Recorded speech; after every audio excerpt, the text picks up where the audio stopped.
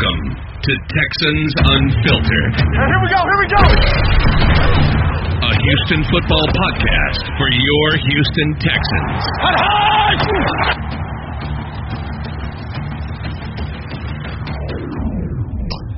And welcome to another edition of Texans Unfiltered, a Houston football podcast for your Houston Texans. I am young Ari Gold, and I am currently solo as I record because nobody else is able to get into StreamYard. I don't know. They have like computer issues or something like that. They can't get in. They can't stream. I'm just here doing my thing. I didn't even mean for that to rhyme. It's naturally. That's just what happens with me. It's just I drop bars as often as possible. Rumpelist ill win. Is that how I would say it?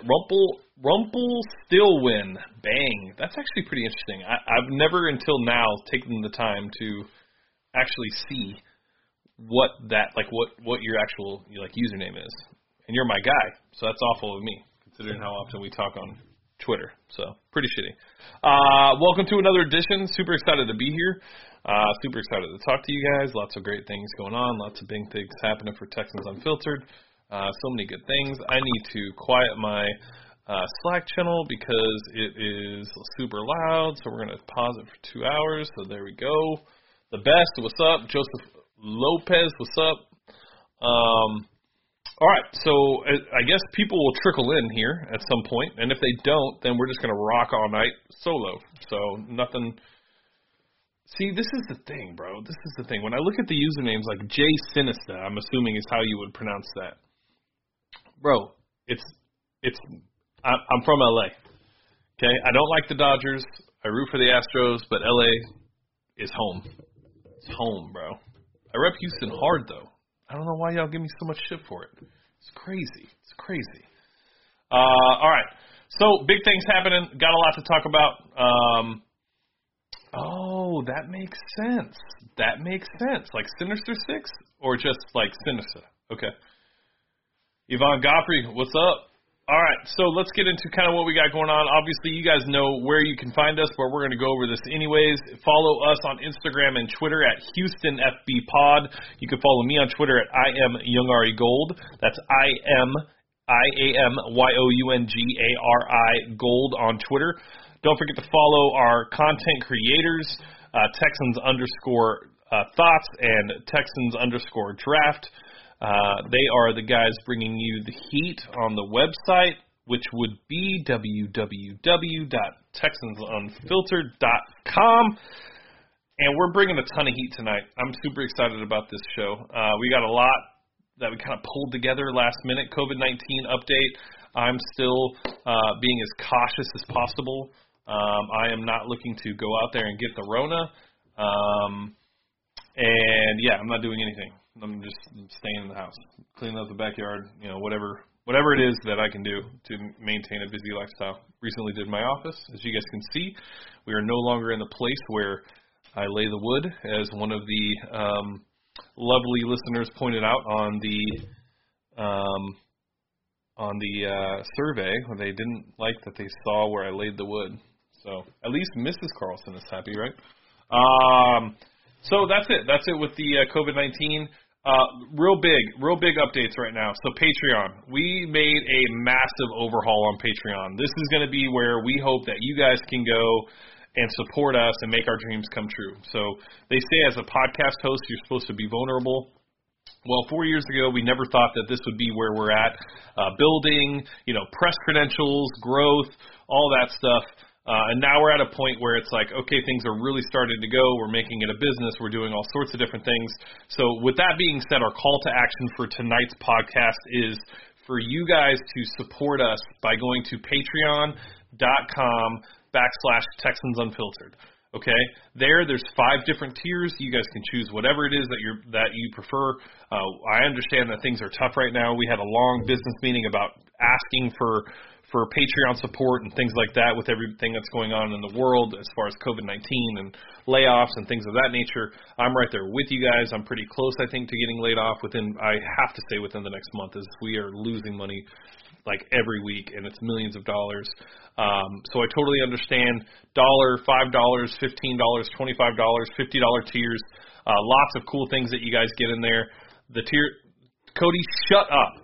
Anyways, first one, just $1 a month. We'll take the pocket change. Whatever you guys can give us, we appreciate that. We're truly just happy to that you guys are willing to give us $1. It's awesome.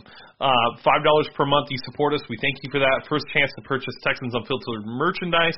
Hats will be rolled out within the next 2 weeks. We have 3 shirts currently being made. You'll have rolling credit throughout the YouTube stream and exclusive Discord role for question and answering, so you can come in there and ask us questions at any given time. For the $15 a month tier, you get everything in the $5 a month tier, plus a weekly bonus content video, which we are recording tonight. We are going through all of the MCU films in chronological order, so we are starting with Iron Man, which we all just watched as a team, so it'll be me, Jordan, Dylan, John, Cody, and Preston, all discussing Iron Man. As you guys know, that's my favorite, so we'll be doing that. And then your podcast questions will be answered first on the stream and podcast.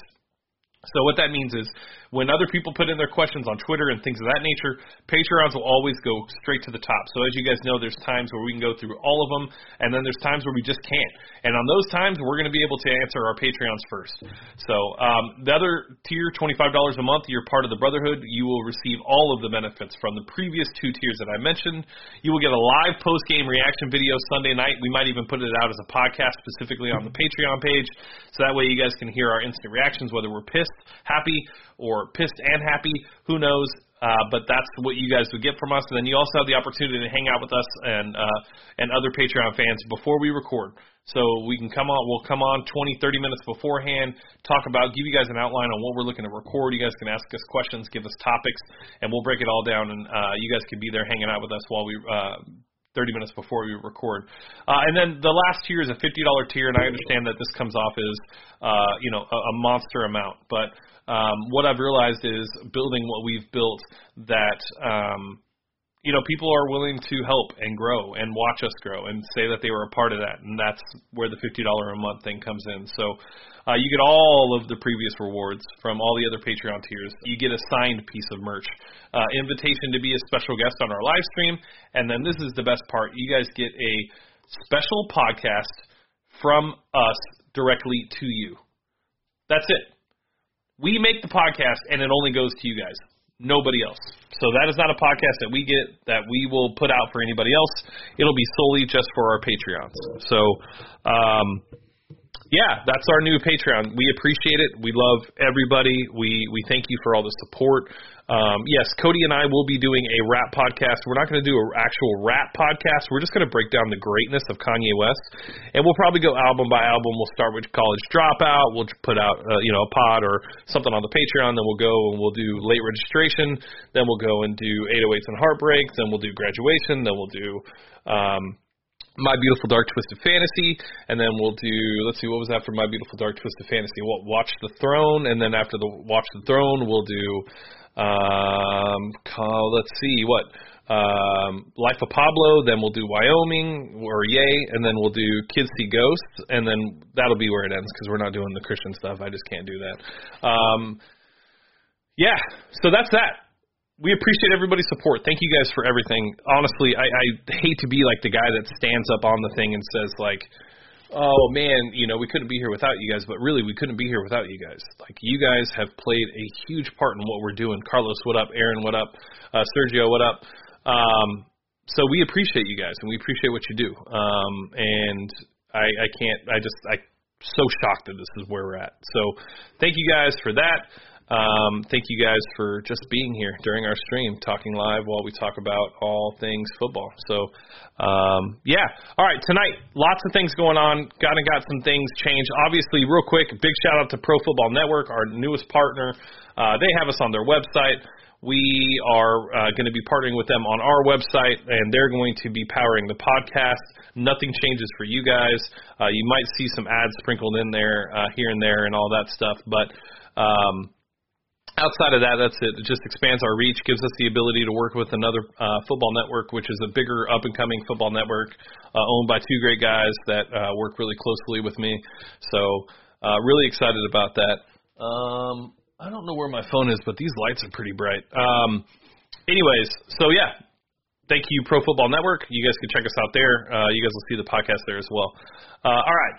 So that's that. 9:10, 9:25. I'm supposed to be joined by a guest. He should be in here any second. While he does that, I'm going to turn off some of these lights so that they're not so bright. And yeah, we'll be joined by a guest. We have everybody coming on the pod today. We're going to do a little bit of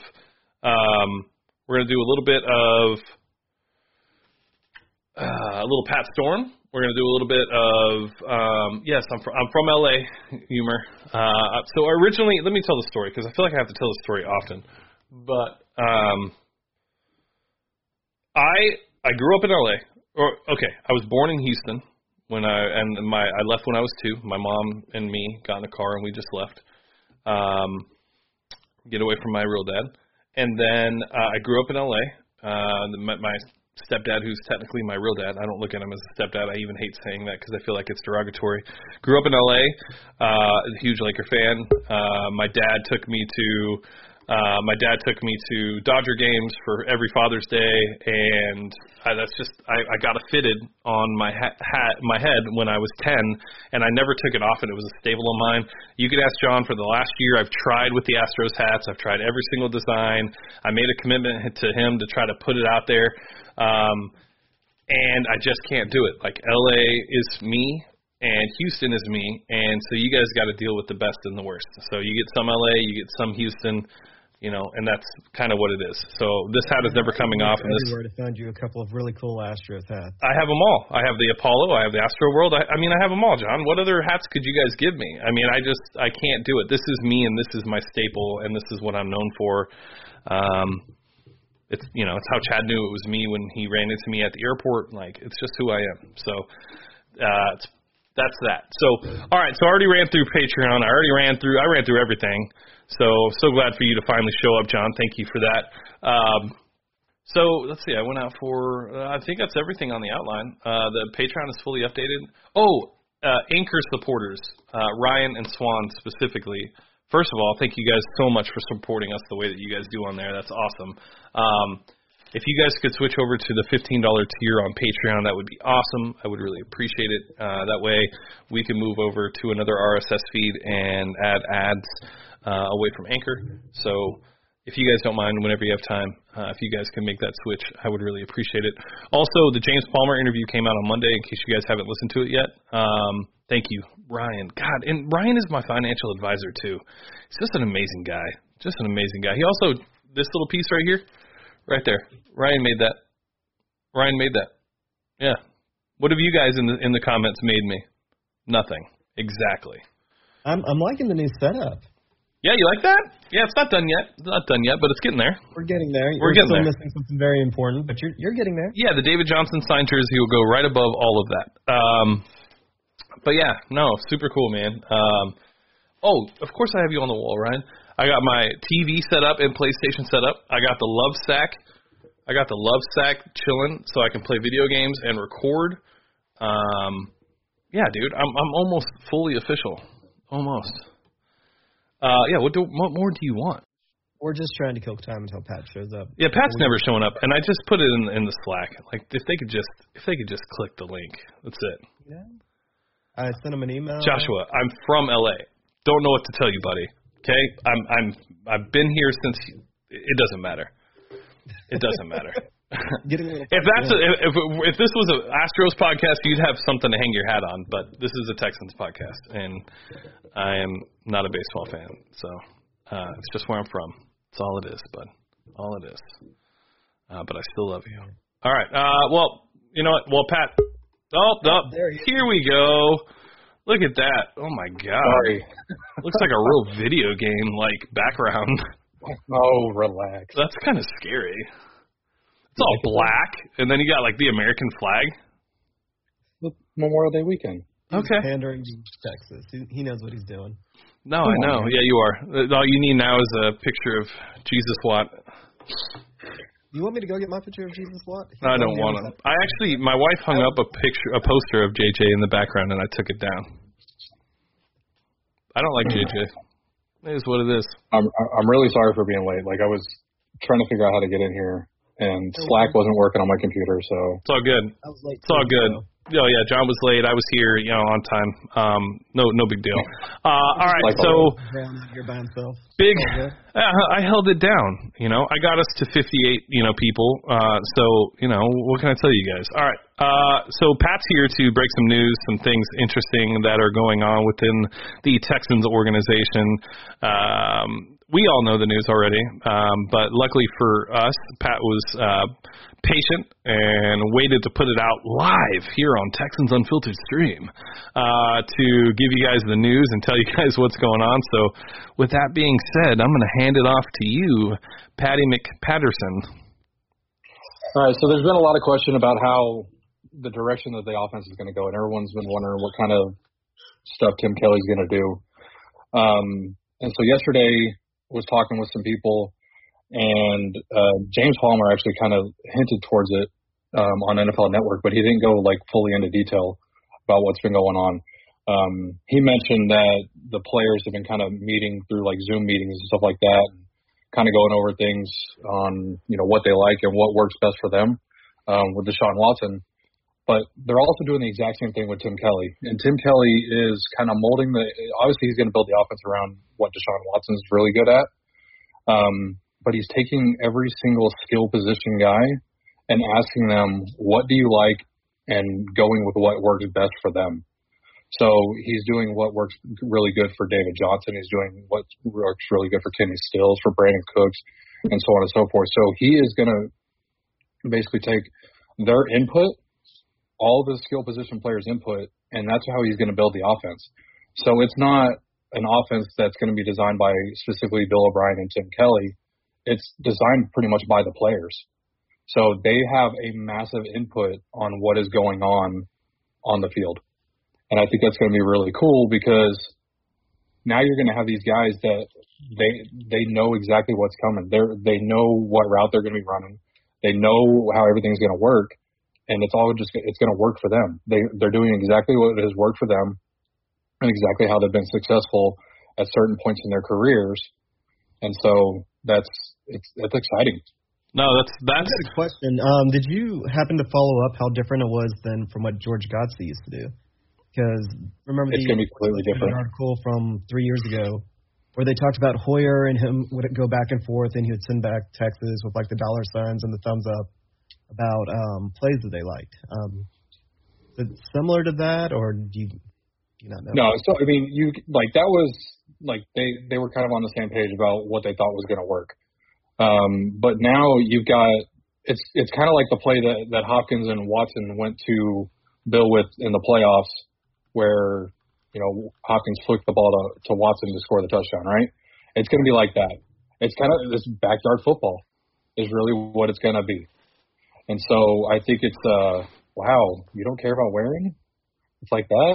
I don't care about wearing. I don't understand why everybody is so fascinated with Kahali wearing. Good God. It's so annoying. He's done nothing in the NFL. He's a physical freak at a small-time Division III college. Man, he played water polo. I don't care. I don't care what he did. Everybody's like, oh, yeah. Who cares what he does? I want to see it on the field, and until then, he does not warrant a discussion. That's all it is. He warrants no conversation. We have Akins and Fells. The other two, they can figure it out, in my opinion. Anyways, this is all great stuff. I think, this kind of goes towards kind of what we've been saying for a while, is that we expect this offense to be different.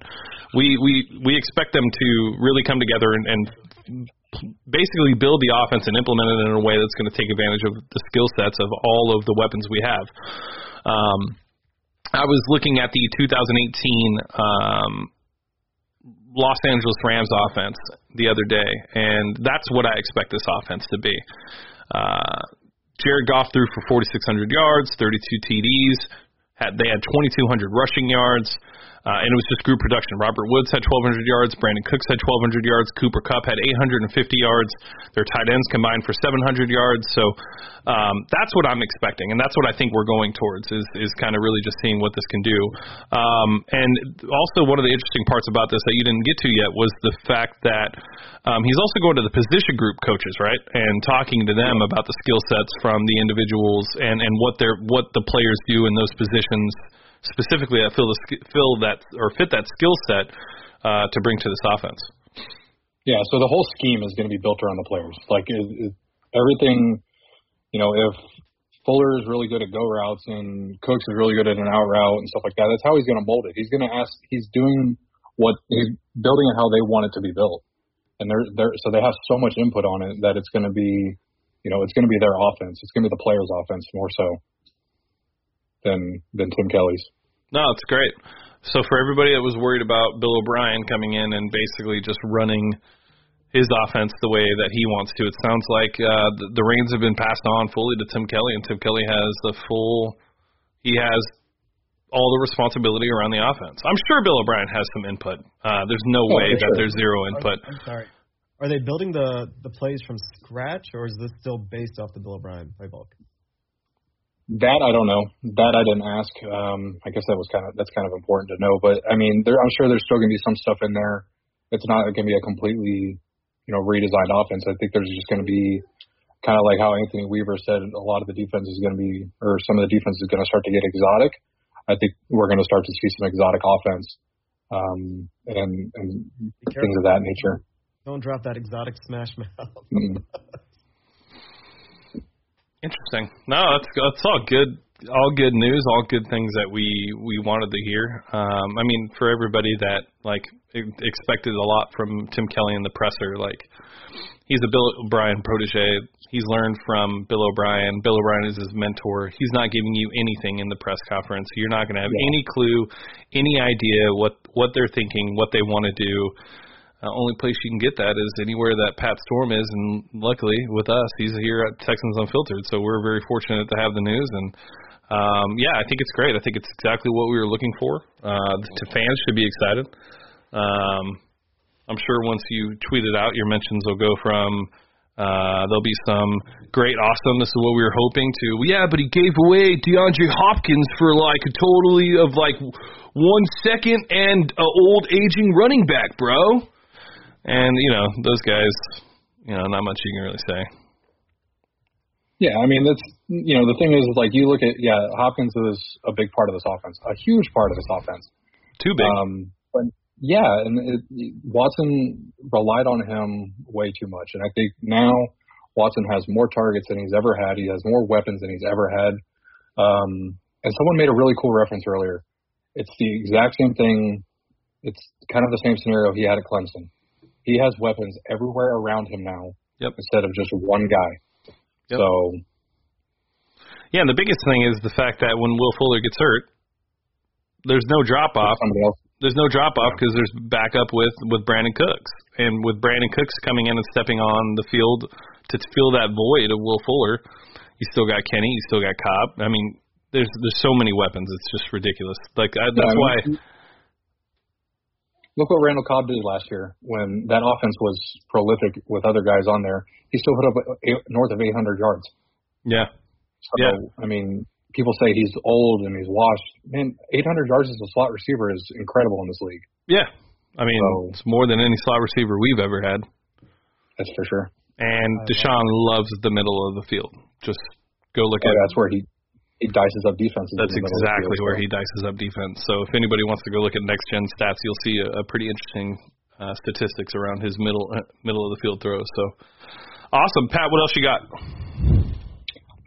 Really, that's about it right now, man. It's quiet on a lot of fronts. I mean, a lot of people have been asking about the safety position and how they're going to roll with that. There's still a really good chance they bring in another veteran before camp. They've got to see how things are going to unfold realistically, getting players back into the building first. So I think that's any updates on Jernigan? No. So he hasn't taken a physical. He hasn't officially signed with the team. The plan still is for him to sign. Sorry, my daughter's eating in the other room. But so the plan is for him to still sign with the team. I don't think there's anything we need to really worry about there. All right. Well, Pat, thank you so much for joining the stream tonight, and thank you for giving us all the info. We appreciate it. We look forward to having you on again here shortly. Absolutely. All right. And with that being said, we have our AFC South rosters. So John put together this, and this is very well put together, John. I'm very surprised that you did this. It looks great. I'm just kidding. So much love. I'm in a mood today. Yeah, I'm in a mood. What really got to you about that hat? Oh, yeah, I don't really care about that. Other things. All right. So this was interesting. So we want to play Would You Rather. And now most of you guys have played this game, and usually it involves drinking and women and all sorts of other things around you where you say, would you rather, and I'm not going to say those things, but those are typically what come out of your mouth during the Would You Rather game. Well, we're going to take it to a positive place in a nice, comfortable, professional environment. And we're going to discuss, would you rather each position. Marry, date, dump. Yeah, I used to play the Would You Rather or Have I Ever. Or Never Have I Ever? Yeah, we can't do that. I don't feel comfortable doing that with a dude by myself. So we're going to do Would You Rather and go through each position with the Texans, Colts, Titans, and Jags. So we'll alternate. I'll go first, and then you can list the next one, and we'll go from there, all right? All right. Good. Would you rather have wide receiver Brandon Cooks, wide receiver T.Y. Hilton, wide receiver Corey Brown, or wide receiver Chris Conley? I believe you meant Corey Davis. I said Corey Davis. You combined Corey. You said Corey Brown. No worries. Oh, yeah. I was wondering why A.J. Brown wasn't there since he's like the number one, but go ahead. Well, for the most part, I believe healthy Brandon Cooks is still better than all of them, including T.Y. Hilton. T.Y. Hilton has always been hyper-reliant on Andrew Luck. Granted, he's done all right, but it's just not to the same level. Whereas Brandon Cooks, granted, he's played with a bunch of really good quarterbacks. He's produced wherever he's been at. Corey Davis, even though he was the top 5 pick, has been a little bit of a bust. Chris Conley, he's been fun, but, really, he's not on the same tier as the other guys. For the right side wide receiver, we've got Kenny Stills for Houston, Michael Pittman for Indianapolis, A.J. Brown for the Titans, and DJ Chark for the Jaguars. Who would you rather have? A.J. Brown. Yeah. Oh, yeah. I love Kenny Stills, and I think he's an underrated wide receiver, and I think he's very talented. But second-year guy, A.J. Brown, who showed so much promise last year, I would have to go with A.J. Brown over Kenny Stills. And it's unfortunate, but when you look at the other guys, like Michael Pittman Jr. has promise, but, we don't know. DJ Chark, kind of like a one-trick pony. So I'd much rather have A.J. Brown, and it hurts me to say that, but I have to keep it real. I'd rather have A.J. Brown. Definitely. All right, left tackle. Oh, no, I'm sorry. Slot wide receiver, Randall Cobb, Paris Campbell, Adam Humphries, D.D. Westbrook. This is a tough one for next year. I would still take Randall Cobb, even though this sounds like a homer pick, because he's established. Paris Campbell looks to have all the potential in the world, but he didn't do anything last year. Well, he got hurt, too. Yeah, he did. Adam Humphries, he's always annoying. He's been hyper annoying when he was with Tampa Bay. I think that he's a good fit for the Titans, but he didn't really do much for the Titans last year. He didn't do anything. This is Ryan Tannehill. He can only really throw to one receiver at a time, and he has decided that is A.J. Brown with good reason. And D.D. Westbrook, again, he's shown flashes, but no consistency. Very talented player, but not consistent at all. No. All the slot receivers in the AFC South, I would say Randall Cobb is the one to take. Actually, maybe this isn't as easy as Well, hold on real quick. Hey, guys in the comments, make sure you guys are answering with us. We'd love to kind of see what you guys think as well. This isn't just for us. So we'd like to see who you would rather have. So make sure you guys drop them in the comments. Go ahead, John. All right. Next up is left tackle.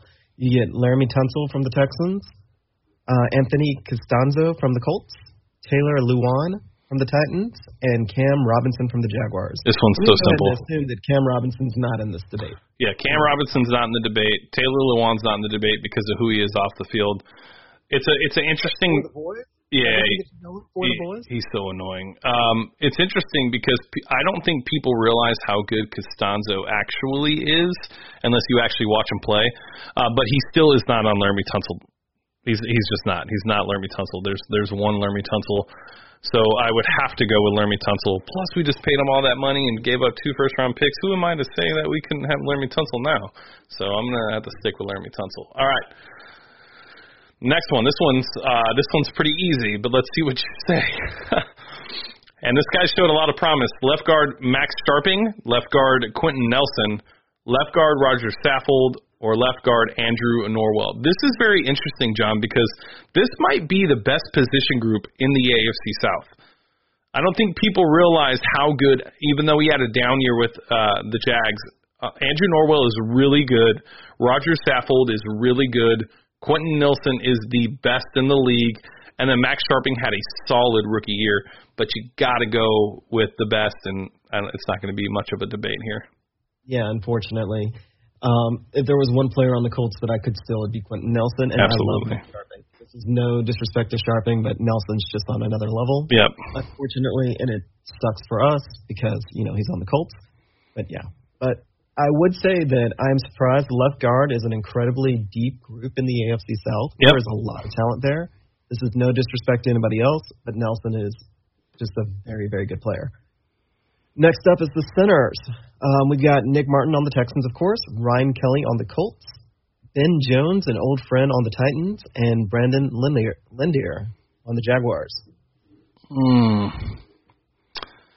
Nick Martin, Ryan Kelly, Ben Jones, or Brandon. I probably have to go Lindier.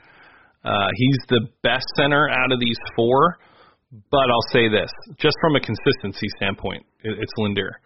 But if we get Nick Martin that we got last year, then I would have to go with Nick Martin. But until I can see that he does it for another back-to-back seasons, I'm going to go with Lindier because he really is a great center. I don't think people realize how good he actually is. Ben Jones was nasty though. I would agree. All right. Next up, right guard, Zach Fulton, Mark Glowinski, Nate Davis, or A.J. Cann. We go from a relatively deep left side to poo-poo. Not quite as deep on the right side. Honestly, surprisingly, because I know everybody's willing to drop this guy, Zach Fulton had the highest pass blocking grade of this group. Even though I know everybody's ready to get rid of him. A.J. Cann is probably the most talented, but he struggles with injuries. And I think Glowinski, who was horrible until he came to the Colts, has actually been the most consistent. But I'm actually going to go with Fulton. Take that pass blocking because he actually does it at an above average level, where everybody else is just kind of Yeah, I mean, I've said it on here multiple times. It's the hate for Zach Fulton is only because everybody else on the line is extremely good. So you have one weak link, and you think that they're automatically trash because everybody else on the line is great or above average. Fulton actually, and the numbers just recently came out with Pro Football Focus. He's stellar in pass protection. He's just average in run blocking. Is what it is. To have an offensive line full of Fultons. Absolutely, I agree. How quickly we forget because he's just solid. He's just solid. He's not spectacular. He's just solid. And, everybody kind of forgets about that. On the right tackle, we have Titus Howard on the Texans, Braden Smith on the Colts, Dennis Kelly on the Titans, and Juwan Taylor on the Jaguars. So here's another one that I don't think people realize this tackle is actually really, really good, is Braden Smith. Braden Smith is a solid right tackle. And has been for at least the last 3 years. Zach Hicks is so high on Braden Smith, and when you throw on the tape, he's nasty, dude. So I loved what Titus did for us last year, and I do think that he is high. I think he's high up there with potential as far as Howard, but I would have to go with, unfortunately, another Colt. I would have to go with Braden Smith. And hi, Vicky. Okay. My turn. Okay, now we're getting to the tight ends. We're getting to more weapons. All right. Tight end, Darren Fells, Jack Doyle, Jonnu Smith, or Tyler Eifert? Jonnu Smith. He's just a physical freak. Johnny Smith, he's the guy that, he took a handoff as a tight end and just slashed us on that first Titans game when we were actually trying. He has been underused, but this is year 3 for him. I expect him to actually break out and be an absolute headache. But, yeah, Johnny Smith is a hell of a player. Yep, I would agree.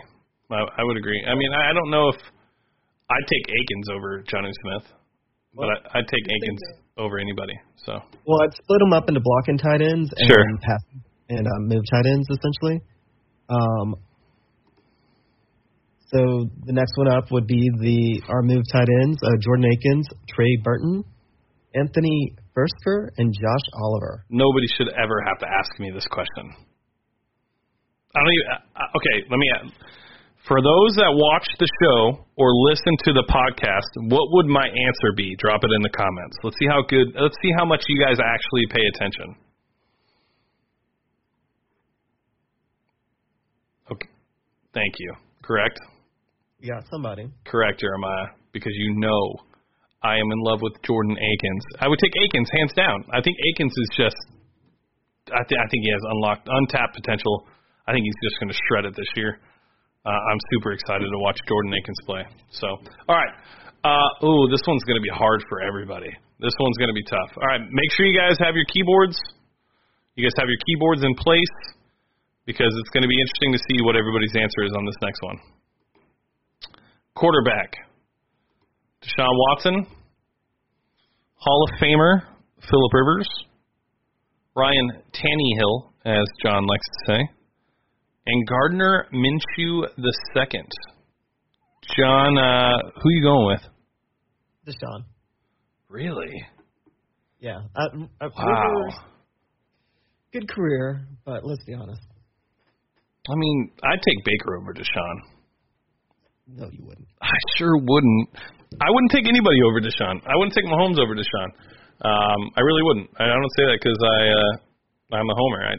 I think that Deshaun is a better quarterback than Patrick Mahomes. So, yeah, I just had to ask it. It was King. It was a question. We had to ask it. Easiest question of the entire roster breakdown. Which quarterback would we rather have in our division? There's really no argument. Deshaun Watson is the best quarterback in the AFC South. Yeah, there's no conversation to be had. Let's move on to the next one. All right, next one up is our running backs: David Johnson, Marlon Mack for the Colts, Derrick Henry for the Titans, and Leonard Fournette for the Jaguars. So this one's tough for me because I believe in David Johnson. I've always been a fan of David Johnson. And I know last year didn't go the way that he wanted it to, and I know he missed 2017, but something just tells me that he has one more solid year in him.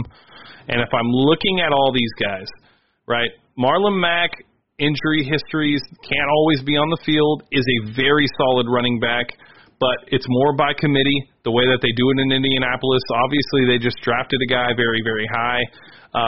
Derrick Henry, he's got miles now. He's got wear and tear. His body's going to start to break down soon. Plus, he doesn't fit the style of offense that we would be playing. And then Leonard Fournette is just he's a bum, kind of. I mean, honestly, like he hasn't been healthy since he came in the league. He misses games, gets suspended for like fighting. I'm going David Johnson. I think upside wise, I'm going to go David Johnson. And this is pure upside. That's the only reason. That's me, though. That's just me. All right. Fullback. Colin Gillespie. Roosevelt Nix. David Fluellen. Chris Thompson. Oh, it's actually supposed to be Connor Slomka. I was about to say, why was Chris Thompson playing fullback? Okay, Connor Slomka. Slomka. I mean, it's fullback. The one that actually seems to have contributed the most is, you know what? Just forget all that. I'm going with Cullen. This is a little bit of a homer pick because I know his potential and I didn't know him the best. And what he did on special teams last year was phenomenal. But the reason that I'm going to actually say it is that block that he did on the Buffalo Bills play. Yep, that told me everything I needed to know. That right there. We got to get him on the field more. Yeah. Dylan woke up. Dylan's here. Dylan makes me happy when I see him in the little chatty chat. my boy. You know. The next group, we're going to start with defensive ends. Please keep in mind that the Colts run a 4-3. Everybody else runs a 3-4. Can we change this from Can we change this to? Can we do that? I don't see him on here. Ross Blacklock? No. Look at the sheet. It didn't change. It says Angelo Blackson. How about now? Charles Omenihu. There we go. You're going to put him as a starter? Yeah. Okay. He's not currently listed as a starter, but that's fine. Yeah, that's fine. All right. No worries. Charles Omenihu for the Texans. Kimiko Ture for the Colts. Jeffrey Simmons for the Titans. Josh Allen for the Jaguars. Love Charles Omenihu. Love Charles Omenihu. Love him. I love Kimiko Ture. Just watched the film analysis and film breakdown with Zach Hicks. It was amazing. I think Jeffrey Simmons is going to be a beast for an extremely long time. But there's a guy in Jacksonville that I think just has a higher upside than everybody that was mentioned, and that's Josh Allen. I don't think anybody could take anybody else other than Josh Allen in this situation. He's just a monster, dude. He's a monster. You just can't – that potential and what you've seen just in 1 year, you can't not pick him. You can't. So Josh Allen for me. Unfortunately, I agree with you. Jeffrey Simmons, I think, has the highest ceiling. But Josh Allen is the one that has already shown it, and he's an absolute. Yeah. All right, let's get to the next grouping. Nose tackle Eddie Vanderdoes, DeForest Buckner, Daquan Jones, Avery Jones. Well, I'm not. Here's kind of the problem when I pulled this. This is the official depth chart. Do we really think Eddie's going to be our starting nose tackle? Are we really going to run a nose tackle? I was shocked that you put his name there because I don't think anybody in the chat knows who he is. It's going to be Timmy Jernigan when he's officially signed. Either that or it's going to have to be Blacklock. Yeah, Blacklock's not going to play the nose. He's going to play defensive end. He might have to, I'm saying, in that situation. Where if we don't sign Jernigan, he's the only guy that has the size to potentially be a nose and be good. I really hope we get to talk to Weaver one day because I am absolutely intrigued on what we're going to do for our tackle position. Yeah, I don't disagree with you one bit, Dylan, but right now he's listed as a starter, which is absolutely crazy. And this is an updated depth chart? When do they put this out? Like in March? Today. Yeah, but they put it out in like March, right? They probably put it out probably prior to the draft, to tell you the truth. Yeah. There's not rookies on it. All right, so DeForest Buckner and Eddie Vanderdoes, Daquan Jones, or Avery Jones, bro?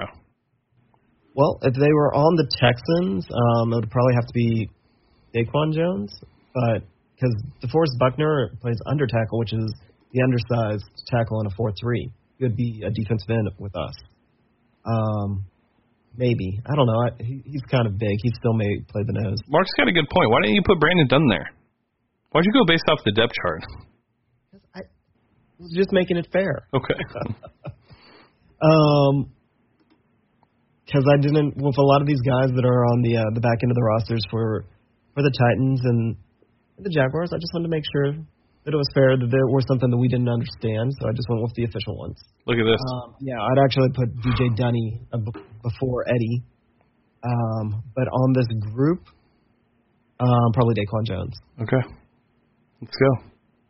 The other side, defensive end, J.J. Watt, Grover Stewart for the Colts, Jack Crawford for the Titans, and Taven Bryan for the Jaguars. As much as it kills me to do it, I'll take J.J. Watt. I'll take J.J. Watt. Because those other guys, I don't even know who they are. Best players of all time. That painful. On your hometown team. Yeah. All right. Whitney Merciless. Justin Houston. Harold Landry. Or Yannick Ngakoue.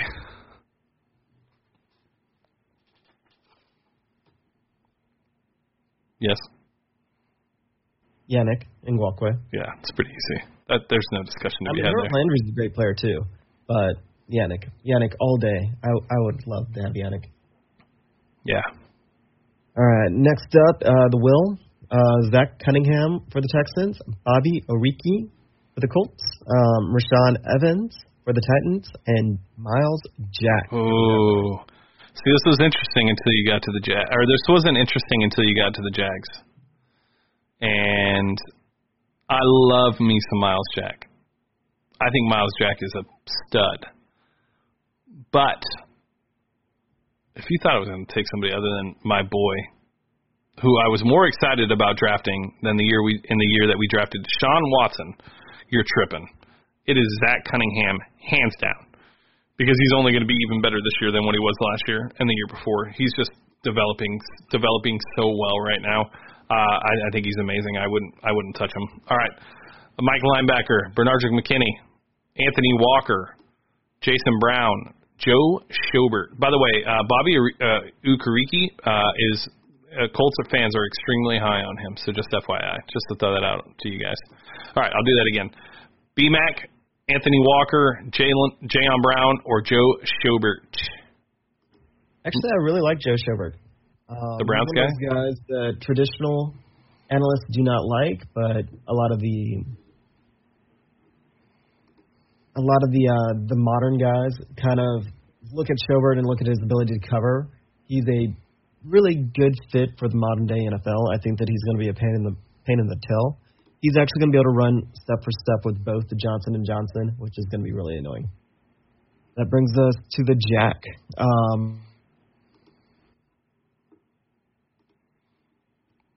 Take me. Are we really putting Brennan there?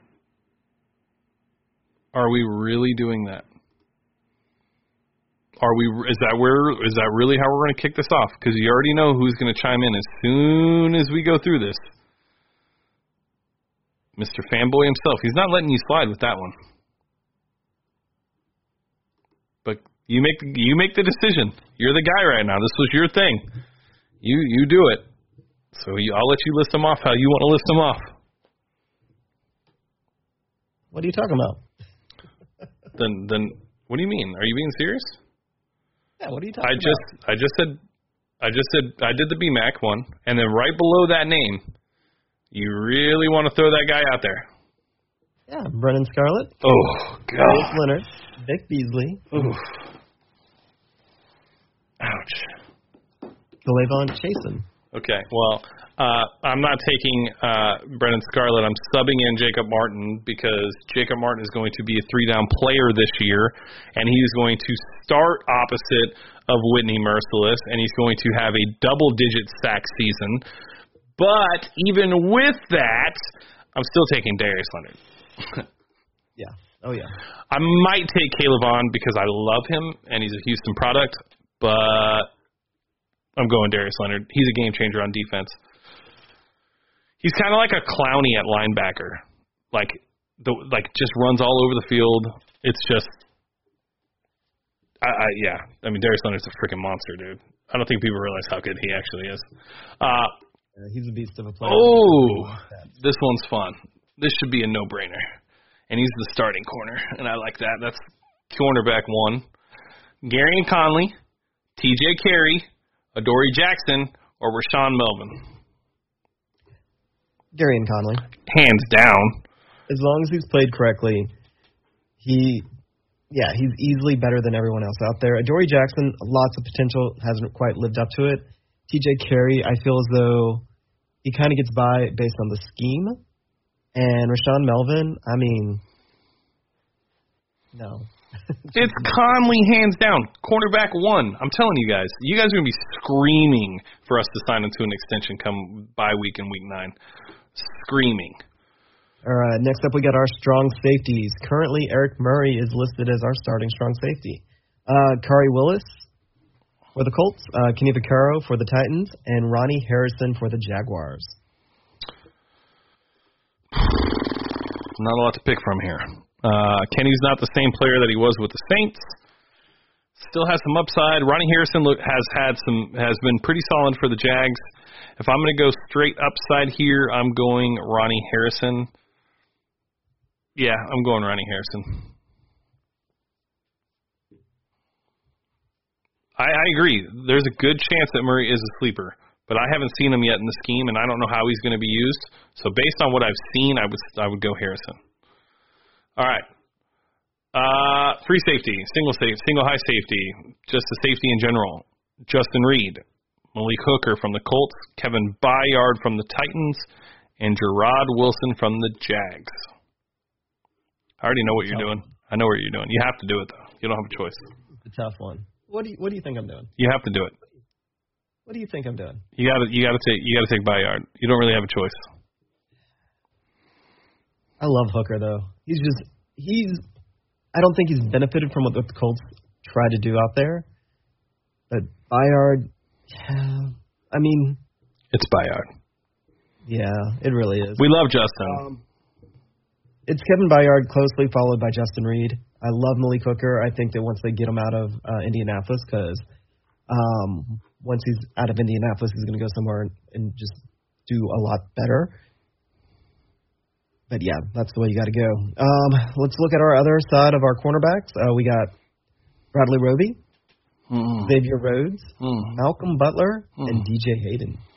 Well, you know, this team, the way it's currently constructed, has two cornerback ones on its roster, and Bradley Roby and Gary Conley.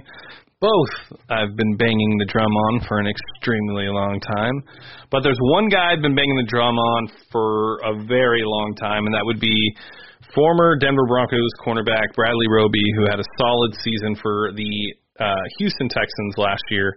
Missed some games. Roby's versatility, Ryan, it's almost like I read what you were saying.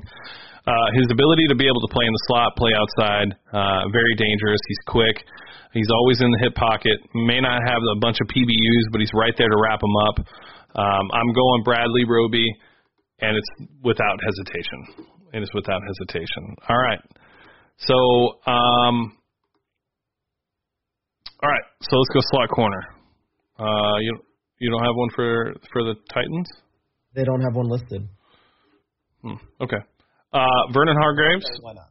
Rock Ya-Sin. C.J. Henderson from the Jags.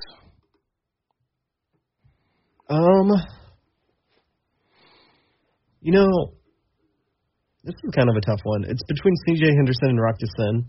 Vernon Hargreaves is the best athlete of the group. If he puts it all together, if he continues to kind of show improvement as he did, I think that John Reed is actually going to end up taking his spot, to tell you the truth. I'm a big John Reed believer, and so are our people. But out of this list, I'm going to go Rock Ya-Sin. Yeah, I think Henderson has a ton of talent, but rookie. I liked what Rock Ya-Sin did for the Colts last year. It's kind of unfair because, like, I read all of Zach Hicks' work and I really pay attention to what the Colts are doing through Zach. So I'm kind of like biased in the sense because I talk to Zach about these things a lot, and you know, I think Rock Ya-Sin would be the guy that you have to take here. It's just me. All right. Let's see. So that was Would You Rather. I'm putting together the final count. What do you want to do as the homer penalty? What's that? Well, because obviously we're biased towards our own guys.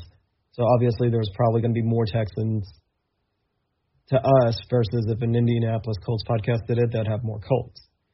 So there's got to be some sort of like a homer handicap before I say our final numbers.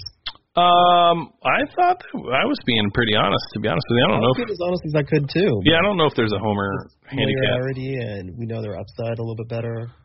Okay, -2, Giovanni says. Let's do -2. -2? I like that. All right. So based on this, and we tried to be pretty fair, I believe. We named 11 Texans, so 9 Texans, 4 Colts, 3 Titans, and 5 Jaguars. That's crazy that we named 5 Jags. We named more Jags than we did Colts or Titans. That's nuts. Yeah. And yet we are the weakest team in the division. Best quarterback, if you there is toss-ups. There's definitely toss-ups, but you would think that if we had the best quarterback in the division, and where we're projected to finish third in the division, that we would have, overwhelmingly other positions would just dominate us. But the fact that we're a little homerish, but it was that many more, and then there was that many toss-ups. It's like, are we really behind the other teams on talent level? This is all an attack on our coaching staff, which, they're rookies, so we don't really know what either one of those coordinators are going to do. But that's entirely what this is about. When you look at national projections, they're talking about our coaching staff. They have more faith in the Jaguars coaching staff. They have more faith in the Titans coaching staff. And they have more faith in the Colts coaching staff than they do in our own. Yeah, it's pretty nuts. We're the worst team in the league if you ask anybody outside of Houston. Yep. Second to last draft class, and in last place in just our overall off season. So we must be a horrible team with no talent. Yeah, that's the way it feels. I'm going to say nay, by the way, Ryan. I don't think he gets paid this year. All right, we have 1 minute until Dylan hops on. So we finished with 11, 4, 3, and 5. That's crazy. Which ones were we tied on? Which one was kind of tight? So I took Brandon Linder. Nick Martin could have had that spot. But, it just shows the depth of the roster and how good actually we are, like you said. Well, I would say even on the guys that we had as toss-ups, we typically aired on the guys who were not on our team. Typically. Actually, we had 12 because I did not count Randall Cobb. I didn't highlight him, so he didn't show up. So we actually had 12. Word. And right on time, the hero, the man, the myth, the legend. Punctual. I like it. My motto. I like it. Texans_draft joining the Texans Unfiltered podcast as a member of the team. He has the right to do so at any given time. Dylan, talk a little bit about your prospect. Why don't you talk a little bit about what we did with Travis? I'm never going to say his last name, and then talk about your first draft prospect profile that you put out last week, and then why don't you give a little bit of a tidbit into kind of what you're working on this week? Yeah, so I worked on last week.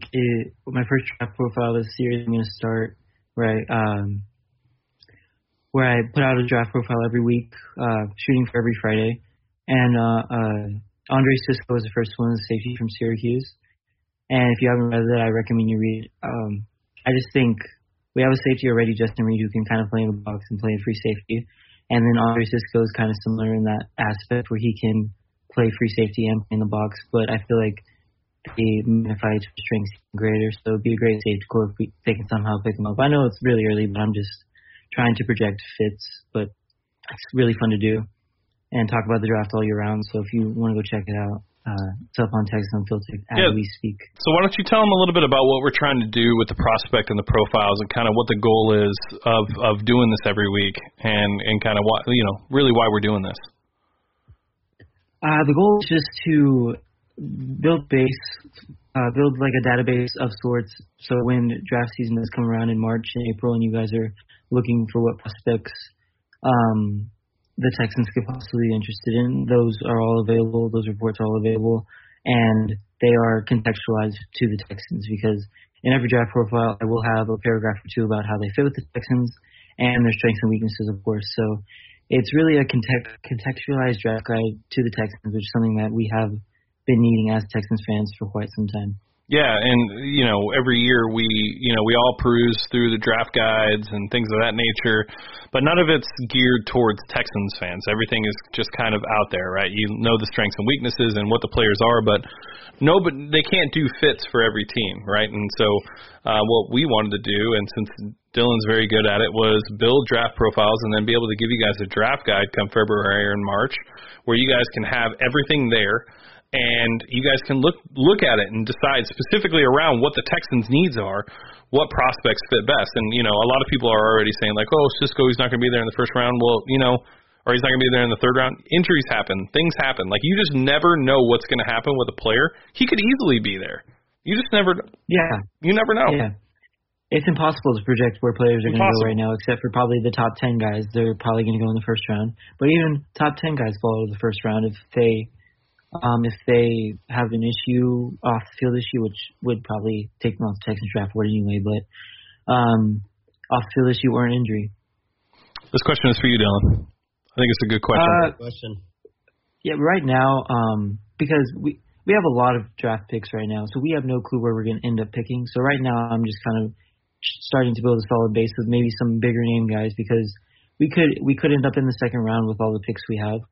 So, and a lot of these guys could very well be available in the second round if they have an injury or if they have a poor season. Like, I know a lot of people were saying Etienne, no way he's available in the second round on our Etienne post, or the third round, excuse me. But we could easily be in the second round, and with the way the league is valuing running backs, he could easily be there in the second round for us. So except for the major big name guys, I'm just focusing on players that I like and I would love to have on the Texans. Yeah, I think that's the right approach too. I think when you're drafting guys you like, it just comes more natural.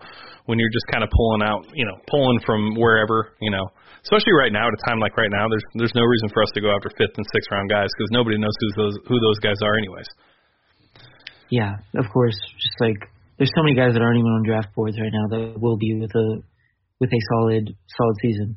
Yep, no, exactly. And then you have some articles and other things that you're working on right now for Texans Unfiltered. Obviously, you, me, and Jordan are doing our thing every Thursday with a prospect where we're watching film, we're breaking it down, we're talking about what we like. We just did it with Etienne. We're going to be doing it again this Thursday.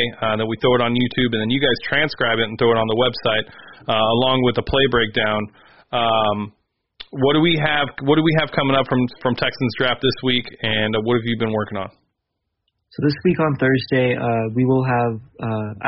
We're gonna stream it at some time. We still have to work that out. Just keep an eye out for the time.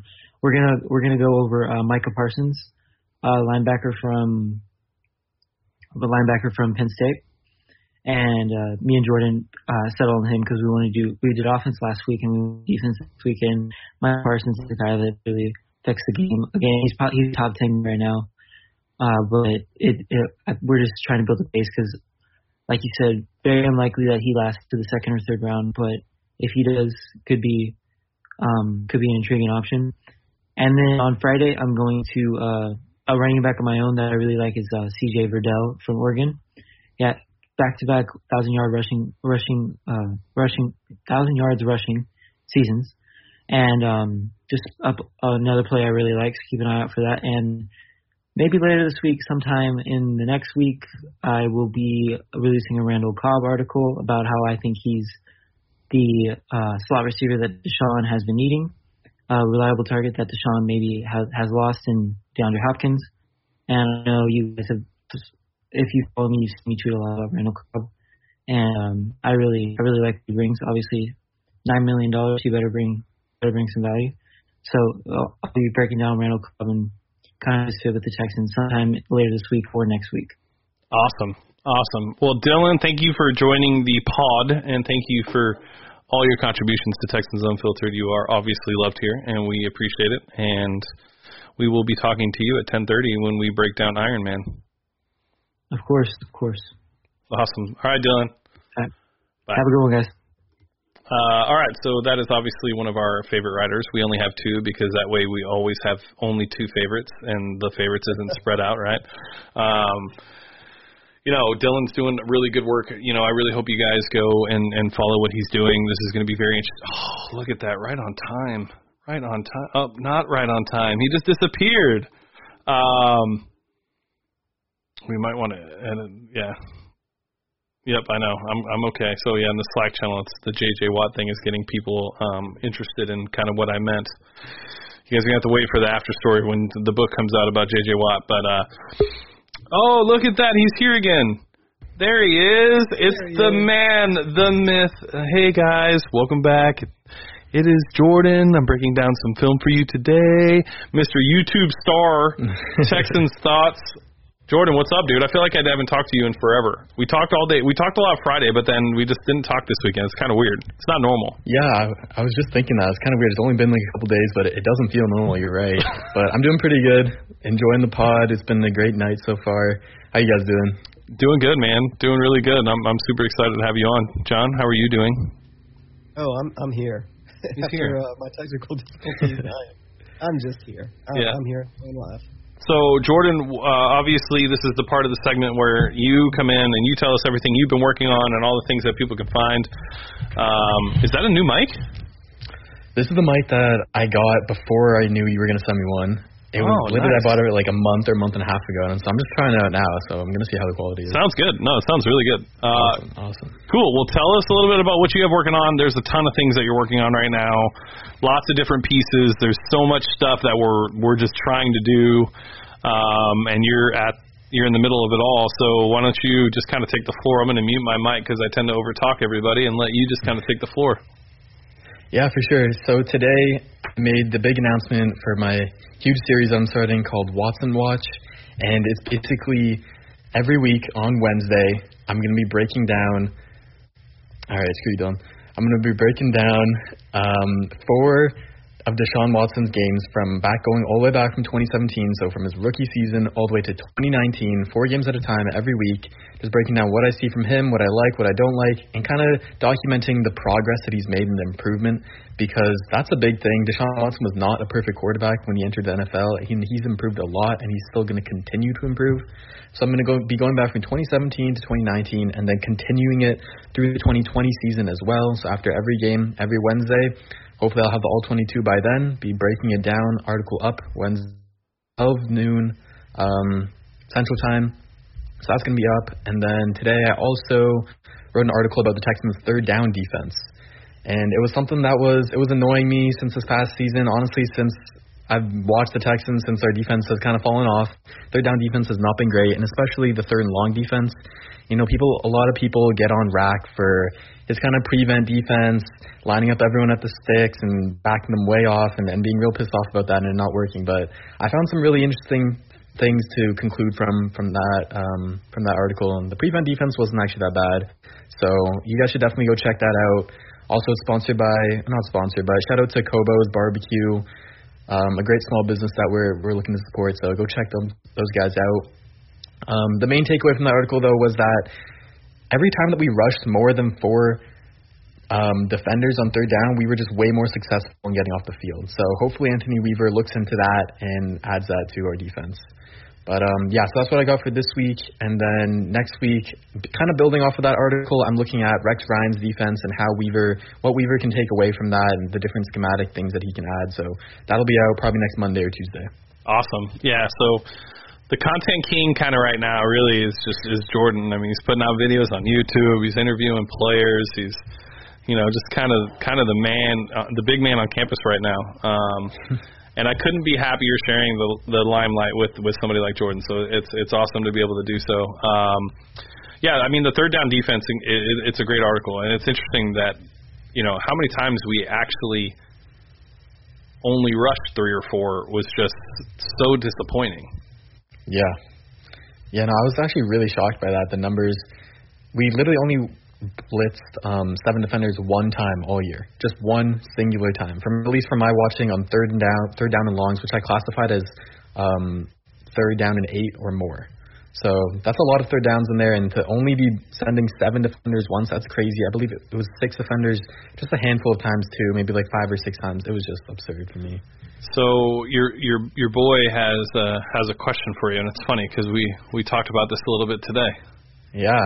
So James and I are going to dedicate a whole YouTube video to look at that 2017 Seahawks game where Deshaun, he put on a show. He did. It makes you speechless, honestly. Like, it was amazing. So I'm really excited to watch that. That YouTube video will be out next week to kind of tease the next 4 games that we'll have, and that'll be it for 2017, and then we'll get on to 2018. Yep, absolutely. That's one of the more fun games to watch. I'm super excited to break that down, and Dylan, we will make you happy, I promise. Why don't you tell Blackie Tachi? God, some of these names are just it's so hard. Why don't you tell them where they can find you and us? Yeah, so I do YouTube videos for the Texans Unfiltered channel. Have it right here. I've done a couple breakdowns. You have the Jonathan Grenard interview up there, and then also my own channel is Texans Thoughts. Simple as that. Just more film breakdowns there. Just a bunch of different platforms you guys can find me. More content is better, right? So, yeah. Yeah, no, agreed. All right, and then I think we have some questions, right? Is there anything else that you need to plug? Yeah. I think that's all I got in plan for so far. Do you want me to pull up your the questions and I'll ask you guys? Sure. Let's do that. That way. Actually, I have them written down here, but you can. Go ahead. Either way, however you want to do it. I have them written down. All right. So first one I have from Texans Report. He asked, or she, you never know. Do you think we will end up with a first and or a second round pick? And if so, how do you see that happening?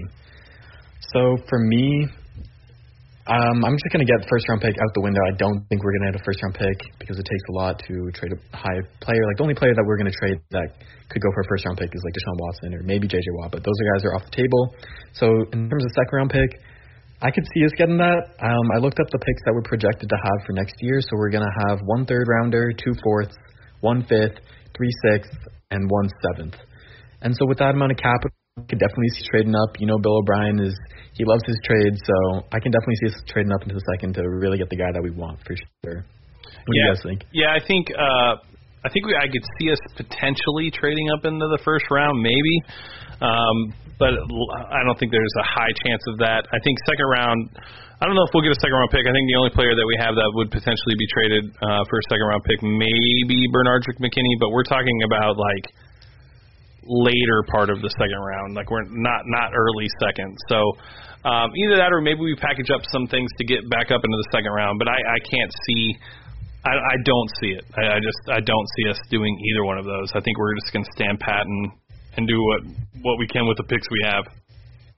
I think it's more likely that if we do anything is trading the picks to get in the second round, just because Bill O'Brien has shown apparently that he doesn't like rookies.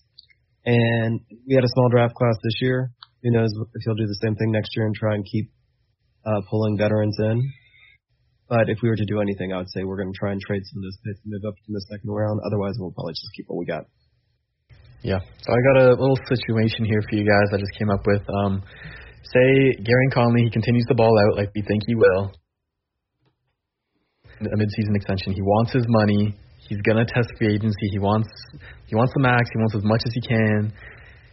And what do we do at that point? We think that maybe we can't pay him. Do we want to trade him? Say if you can trade him for a second round pick, James. Sorry, I know this is gonna be tough for you, but what do you think? I think they'll try to get a midseason extension done to try to keep him off the market. It won't give him top dollar, but I think he'll get a good contract. And I think that he'll take it just based on the fact that if he doesn't take it and gets hurt, he's going to be missing out on a lot of money. So there's definitely some things that the Texans can do as far as signing him to a midseason extension. If they wait till the end of the season, I've had this scenario in my head trying to figure out how it is that we're going to keep him. And I think what we'll do is we'll sign him long term. I think, a little bit less than Darius Slay money because Darius and like the top end, corners that have really played at a high level for years, it's going to be hard for Conley to get that type of money because he only did it for like 7 games last year and then he's going to be doing it for another season this year. I think it's hard for an agent to be able to go to a front office and say, now we want, 18.5 a year. I just don't know if that's in the back of his mind something he feels he can get. So I think if we sign him to an extension, maybe 12, 13, 14 million, we play with him and Roby in the 2021 season, and then I think in 2022 when Bradley Roby has 0 dead money, we try to restructure, and if we can't restructure, then we cut Bradley Roby. I'm pretty much in agreement. If he comes out and plays like he did towards the end of last season, then they're going to try and get a deal done. I can see him really being within the $14, $15 million a year range, and that's part of the reason why I was upset that they didn't re-up his fifth year option, because $11 million versus $14 million. I mean, I think it may come back around and bite us. It just kind of depends on how he plays. If he reverts back to the Gareon Conley that looked a little bit lost out in Oakland, then it's safe. But if he comes out and he just balls out, continues to play how he did, then he's going to get paid. Hopefully it's by us. However, he's probably going to want to test the market. Actually, with a player with a roller coaster career like that, if he's going out playing his best ball, he's going to try and get paid based on his best ball. What do you think, Jordan? I'm with you guys exactly. I think we can get it done. I think it's kind of like the Roby situation where Roby took a chance on us. Like, we took a chance on him, but he also took a chance on us to try and prove himself and see if this is a good fit for him. And just a one-year deal, and he played really well, and he got paid accordingly. It was a very fair contract on both ends. And so I think if Conley looks at that and looks at what that situation did for Roby, it's the same sort of thing. He's got to trust in us that we're going to put him in a good position to succeed and ball out. And if he does that, we're going to pay him handsomely as well. So I think it all goes down well. I'm really excited. I hope he's really the cornerback, like, kind of cornerstone of our future. Me too. The torch gets passed off from J-Joe to Conley. That'd be beautiful. Yeah, real quick. So he's not the only defensive player that's going to have to be signed for big money. There's Zach Cunningham and Justin Reed are both going to be due for big money. So it's going to be interesting to see how that works. But as Dylan said, $1.5 million in dead money for 2021 for BMAC. So pretty easy to sign Zach under what we paid BMAC, maybe a little bit more. And then Justin Reed and Conley. So, all right, what else you got, Jordan? All right, next question comes from Rick Carr. Do you think the Texans finally make it over the hump this season and at least make it to the AFC Championship game or even the Super Bowl? So basically, what we saw from last year is that we can hang with any team in the NFL. We took it to the Saints on the first game of the season. We beat the Patriots. We beat the Bills in the playoffs. And then we went up 24-0 on the eventual Super Bowl champions. So we were really this close to getting to the championship game. And we saw that on any given day, depending on what version of the Texans show up, we can beat anyone. And with the new additions we made, Ross Blacklock, Jonathan Grenard, David Johnson, Brandon Cooks, even more, and then the internal development that we're going to have, I have a lot of confidence in this team, even at this point in the offseason, with everyone dogging us, the media hating on us. The one thing that stands for me is Deshaun Watson, and as long as we have him, we're going to be okay because he's genuinely one of the best backs in the league, like a top 5. I think he's going to be top 3 next season, MVP level for sure. You can put money on that. So with him, I definitely think we can get to the AFC Championship game and the Super Bowl for sure. What about you guys? Yeah, I agree. I think with people, there's like you're either a homer if you defend the Texans or you're a BOB hater. I am just in the camp of like we have Deshaun Watson, so I just don't care about anything else. I know that he's good enough to get us to wherever we need to go. So the other stuff just doesn't matter to me. But then when you look at the stuff that, like the options and weapons he has around him, and the chance this defense really can't be worse than what it was last year. So I think Houston has the opportunity to go to the AFC Championship or to the Super Bowl. See, I disagree with this, Cody. I disagree with this 100%. You could say the same thing about Aaron Rodgers and Mike McCarthy. Mike McCarthy's play calling all throughout in Green Bay was awful. Aaron Rodgers never had enough weapons. And yet, guess what? They won a Super Bowl. Great quarterback play can overcome bad coaching. It's just the way the league works. It's the most important position in sports for a reason. John, go ahead. Yeah, and y'all nailed it. It's all about Deshaun Watson. Deshaun Watson this year should actually take, in my opinion, he should actually take a lead. He's not going to have his easy button anymore. He's going to have to scan the field a little bit more. He's going to have to play to an upper level. I believe there's going to be growing pains at the beginning of the season. Unfortunately, we get absolute worst draw for the first 3 games. And you know what? That's okay. Because we have Deshaun Watson. As long as we have Deshaun Watson as our quarterback and he's healthy, Super Bowl, AFC Championship should absolutely be in the range of outcomes now. Yeah. It really should be. There's no excuse otherwise. He gets hurt, well, that's another story. But if he's healthy, Nick Tiano, baby. Nick Tiano, yeah. Nick Tiano, baby. If he's healthy, we should be upset if we don't make some noise in the playoffs this year. I've said it before. If we lose in the playoffs, it has to be like the Seahawks game, where it's just it's a gem of a game. You look at it, even though we lose, coming out more hopeful than we did going in. It's just got to be a back and forth great game where somebody has to win it, and that should be our expectation. If anything short of a Super Bowl, have an all-time classic playoff game. not a collapse.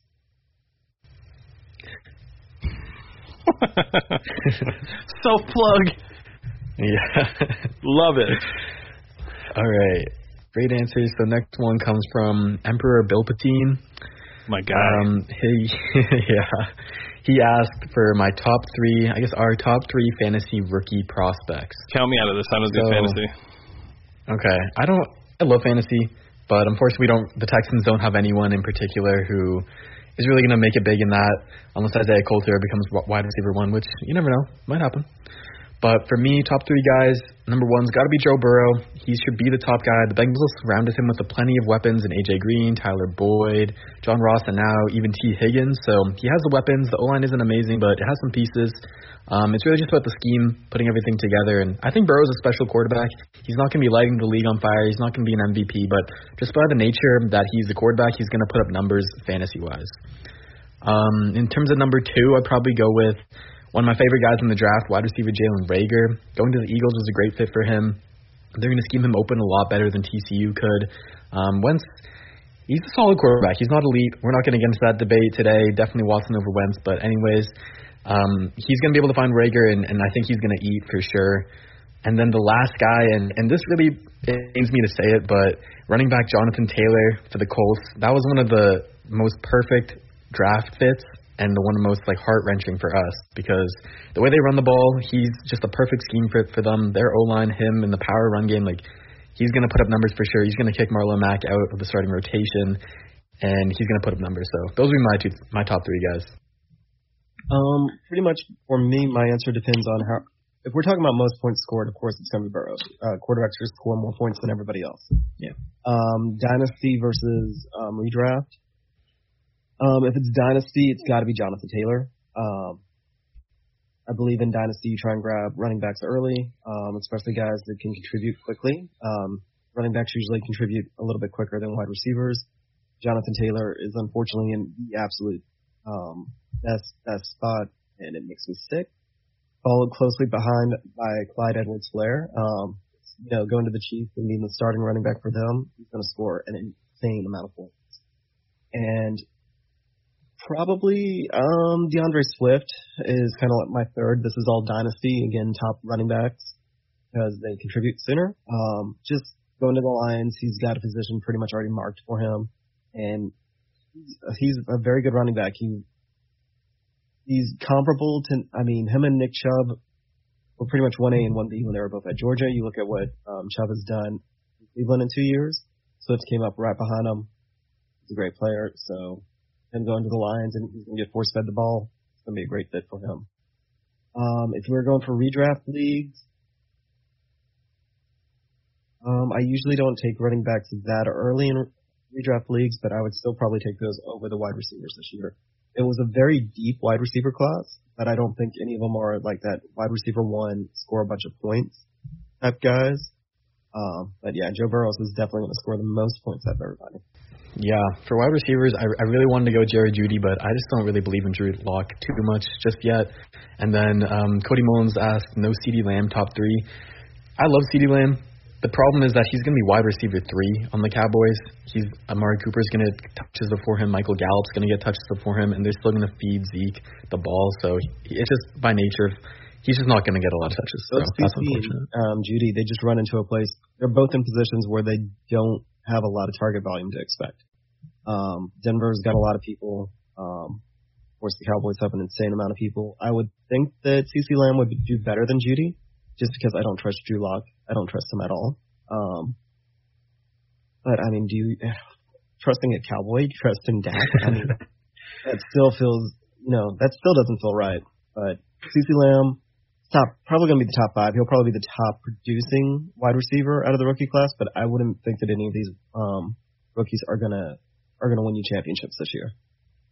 Yeah, that's a great point. There's always going to be that random gem who got drafted in the 4th, 5th round that will be like the Kareem Hunt or whatever of that year, but it's hard to predict that. So on to the next question from my guy Gorka. What would be your ideal rotation of outside linebackers and defensive line?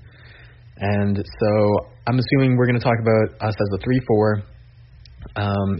So for interior defensive line first, I'd I guess Brandon Dunn at nose tackle, I think he's actually pretty underrated. I don't think people give Brandon Dunn the credit that he deserves. He was playing nose tackle more than DJ Reader was for us last year, holding down double teams. He's not going to make a lot of tackles, but he lets Zach Cunningham run free, so he helps him. Run game as DJ Reader. DJ Reader had a little bit more juice as pass rusher. Dunn just as effective at run stopping. Yep, exactly. So with the next two interior positions, on the other side of the nose tackle, you got to put J.J. Watt in there. You know he's going to start. And then on the other side, I'm going to go with Ross Blacklock. It'll be between him and Timmy Jernigan. If Jernigan plays like he does when he's healthy, awesome. You can kind of take Blacklock a little bit slower in his development. But Blacklock brings a lot of talent to the table, and I think he'd be a great fit in a 3-4 defensive end for us. And then, so that's the interior. For the outside linebackers, I might be a little controversial here. One of them is going to be John Ballard, rookie. I really like him. He's a complete player. He's a 3-down linebacker from day one. I think he was one of the most day one ready outside linebackers in the draft. Strong in the run game, great in the pass game. He might not be a greatest athlete, but he gets the job done with his technique and his timing, and that's really going to translate to the NFL. And then I had to do it for my last outside linebacker spot. It's not going to be Whitney Merciless. It's going to be Jacob Martin. He's going to come back from the offseason, put on 10, 15 pounds, get stronger, have more power to his game, be a full 3-down linebacker, and he's going to make a big-time impact for us. I could rant all day about him, but I'll leave it up to you guys. Yes, Cody. Screw you too. Absolutely love Jacob Martin, but I think I'm still optimistic here. Okay, so I'll start on the inside. Jernigan and Dunn, I think so we can't alternate them out. So it'll be JJ one side. I think it'll be a combination of Omenihu and Blacklock. And then I think Jacob Martin gets the start opposite of Witt. And then I think that it'll be Witt on the other side. But I think eventually we'll see that I think we'll see. I think we're going to see it'll either be Gennard or Martin opposite of Whitney Merciless, but I don't see Merck coming off the field, just given the extension and money, and also just really what you see from Whitney when JJ is on the field. When Witt is lined up next to JJ, he tends to eat. He had 4 sacks, in I think it was 3 games last year, the first 3 games. So when JJ's on the field, this guy plays out of his mind, and then when he's not in the field, he just disappears. So, I would love to put JJ inside, but I just don't see it happening. And we've had some conversations about it in the Texans Unfiltered Slack. Can't get into the details, but JJ's not moving inside. So, sorry, Houston Texans talk. You obviously didn't watch the first 4 weeks of the season last year. I think he had 3 forced fumbles too in the first 4 weeks. He was a monster. Everybody was talking about, this is why we got rid of Clowney. That's all I remember seeing. But so that would be mine. Pretty much, it's Merciless is still going to be out there on the outside. He's going to be rotated with Jacob Martin. I think that this will actually save them, but they'll both have a little bit more juice because of that. Of course, JJ, the other outside. Grenard was essentially between Grenard and Charles Omenihu. Both of them are there to cover for JJ when JJ does JJ things. That's what their games kind of look like, especially with Grenard when they talked about him at what he did at the Senior Bowl. He just fits in as that outside linebacker that we need behind J.J. Watt, so J.J. Watt can do J.J. Watt things. Charles Omenihu, same thing. He's there kind of as the interior presence to allow J.J. to do J.J. things. With that, to me, Dunn is, of course, he's going to be the nose. He's going to be the zero tech whenever we play a 3-4. I think we're going to, based on the build of the guys that we have, we weren't playing as much 3-4 as we have in the past anyways. It was still our base, but it's going to be, I think that our front's going to be a little bit different. I think that there's going to be more of a rotation than we've ever had in the past because you look at some of the guys that we have on the edge. Like we don't have superstars on the edge. Jacob Martin's not a superstar. Duke Ejiofor is not a superstar. Grenard won't be a superstar. Merciless, I mean, he had the numbers for a little bit, but let's be real. Merciless can't carry a defense on his own. So there's going to be a lot more rotation. And then with Dunn and Blacklock inside and JJ inside and Omenihu working inside and if Timmy Jernigan ever passes his physical, working them inside, it'll be more of a rotational type thing and more situational. A lot more speed up front than we've had in the past. I am a little bit concerned about our ability to stop the run because there's not as much heft as there is been in the past, but it's a good thing we've got two really good linebackers at stopping the run. Yeah, just like you said, John, it's really just the most depth we've seen on the D-line since forever. And I like that we kind of have some specialists. Like we have the run stoppers and Dunn in Grenard. He's a great run stopper. And then we got the pass rush specialist in JJ, who he's kind of taking some time off in the run game. That's fine. And then we got Jacob Martin too. And then you got like your all-around guys like Whitney Merciless, Charles Menhu. There's just a lot of different skill sets on the D-line. So that's great to see for sure. I think that's all I got for the questions. Awesome. Well, Jordan, thank you for being with us tonight. You might as well chill while we finish out the rest of the show. So awesome. Positive vibes only. We're trying to do whatever we can for small businesses. So we'll be sprinkling in little parts throughout this podcast tomorrow as we release it for some of the small businesses that we talk to.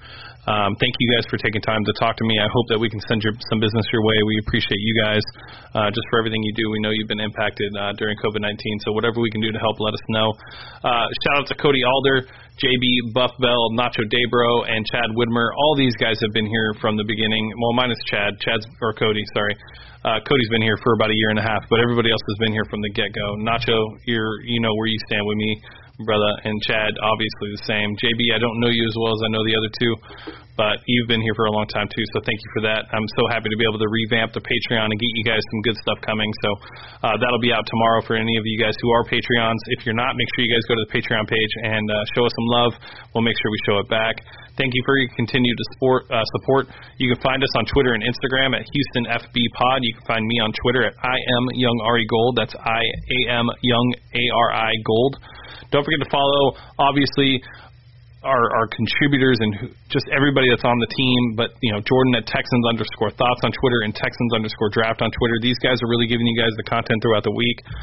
They're a big part of what we're trying to build, and we couldn't do it without them. And make sure you guys click like and subscribe on YouTube. Make sure you guys subscribe on your favorite podcast platform. We're everywhere. Just search Texans Unfiltered. And with that being said, I am Young Ari Gold signing off for Texans Unfiltered. We'll catch you guys next year. Or next week. Not next year. We'll be here next week. We'll still be here next year, too, actually. Hopefully next year, yeah. Well, we'll be here next year. 5 years. We'll do it. All right, and that's it. All right, guys. Welcome to a special edition of Texans Unfiltered, as this will be specific to Houston businesses that have been impacted by COVID-19. I'm very fortunate to have a platform that I could use to help spread some love and bring attention to some businesses that have been impacted. And luckily, I got my buddy Cody Johnson on from Homescapes to, one, talk a little bit about your business and what you guys do, and then also, you have a YouTube channel. You're constantly on podcasts and things of that nature. You do really good work, so I thought we'd talk a little bit about that. But Cody, why don't you introduce yourself and Homescapes and things of that nature? First of all, I appreciate that, man. But yeah, Homescapes, we do a lot of outdoor fixtures. So what I mean by that is we do a lot of outdoor kitchens, a lot of outdoor patio stuff. So we also do fireplaces, and every now and then we get a pergola. We don't get a lot of those, but essentially, and I can take you around the corner and show you if you like, kind of what we do. Yeah, do it. Give me 1 sec. But yeah, man. So we build these kitchens out of inch-thick steel beams, strong enough, you could put a truck on it if you wanted to. Obviously, nobody's going to do that, but pretty strong substance. And then we work it over here. This is the unfinished product, of course, but with hardy backer like you got right here. Okay. And then we lay the stone up here all with thinset, and then after the fact, you see these gaps and stuff. We'll fill in with mortar, like how you do brick and stuff like that. So, and then we filled this on top with travertine. This is one of the nicer travertines we've actually worked with. But yeah, that's kind of just the gist of what we do over here at Homescapes. Been decently busy, but with everything going on, some people have canceled on us or pushed us back, stuff like that. So, but yeah, that's the gist of what we do over there. Awesome. How long have you guys been in business? So my boss has been doing this for about 10 years. I had just passed a year with the company myself. Okay. That's awesome. Yeah, so, I would assume just with COVID, this is probably considered more of like a luxury thing for most people. So, having to reel back on the expenses of adding things to their home and things of that nature with so many people out of jobs and stuff like that. So, that's awesome. And then, they can call you guys at 713-545-5446. Not only do you guys do like outdoor kitchens, but you guys do like fireplaces and stuff outside and things of that nature, right? Yes, sir. Yes, sir. I've only like I said, I've only been doing this for a year. I've only had a few fireplaces, but yes, we do that. And my boss, like you said, call that number and he'll get with you and come to your place and meet you and help you with any needs you have or anything you might want to do. He does a lot of special stuff. Awesome. That's awesome, man. Well, cool. Well, make sure you guys give Homescapes a call. Talk to them about the things that you got going on in the backyard that you'd like to have done. And then, Cody, let's talk a little bit about these Texans. So, obviously, you seem to be more, just on the things I've heard from you, you seem to be more on the optimistic side than the bury everybody, cancel the season type of guy. What are your thoughts on the team and kind of where they're headed? So, yeah, I'm definitely intrigued. Like, I've seen you and Jordan with Texas Thoughts kind of post, I don't know how you can't be – sorry, my camera. How you can't be excited with this team. I'm definitely intrigued by this team. My big thing is you still got Bill O'Brien, and it's kind of hard for me. It feels like I've seen this movie before. I hope that makes sense. Yeah. To where the end result, I kind of see how it's, based off previous seasons. Everything changes season to season, but just based off previous seasons and having Bill O'Brien still, I feel like I've seen this before, and it's hard to get extremely excited for that.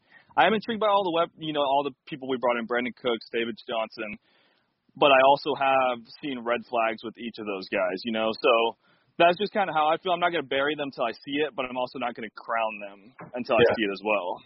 No, it makes sense. Do you think that with this really being like the full first season of Bill O'Brien kind of having full control as compared to seasons past where there was always a GM – it seems that they were never aligned from a personnel standpoint and players.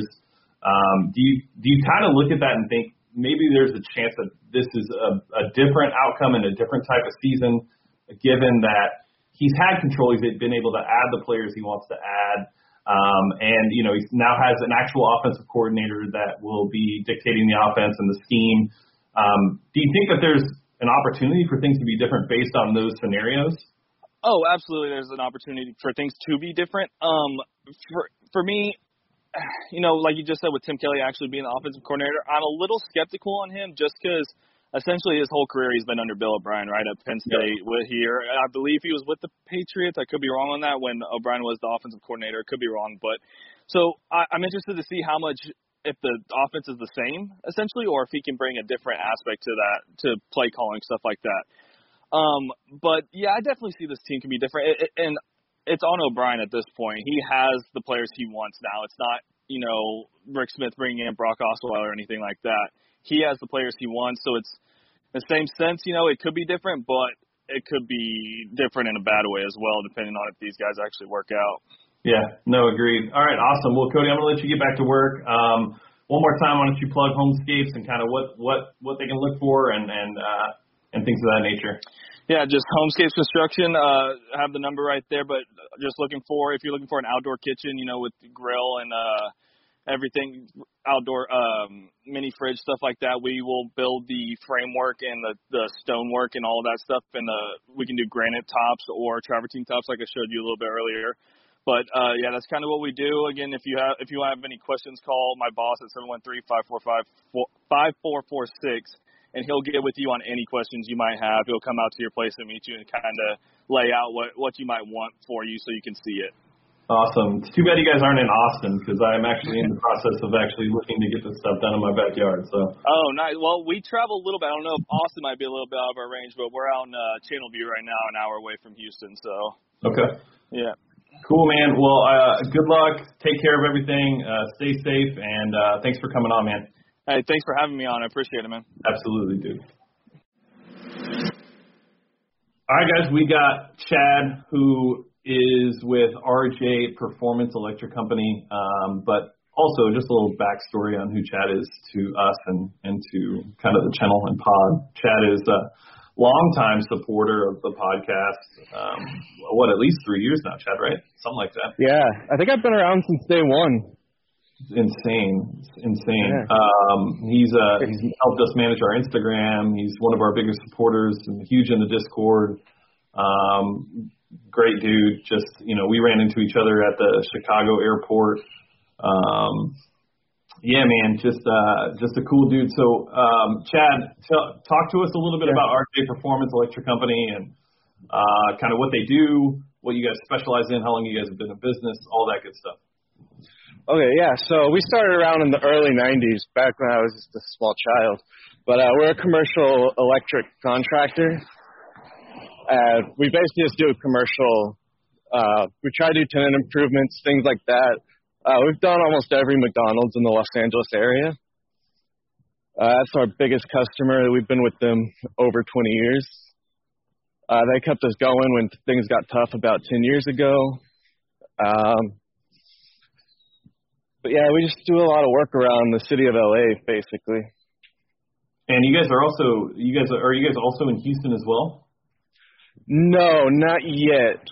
Okay. There's been some talk about a second shop in Houston, but I don't know if it's ever going to come to be. Okay. All right. So you guys have been around for 30 years. A commercial electrical company. So you guys will help, install new electrical outlets, boxes, transformers, things of that nature. Like, I guess talk a little bit about, for the people that aren't aware of exactly what that is and how it plays. Okay. Yeah, absolutely. So if you're building a new building, we'll run the power to it, put in the outlets, the lights. Most of the time we'll buy the light fixtures, stick those in. We do a lot of conversions, like when one company moves out of space and another one's moving in, they want us to just destroy everything that was there before and they want it rebuilt brand new. So we do a lot of that also. Okay, cool. Yeah.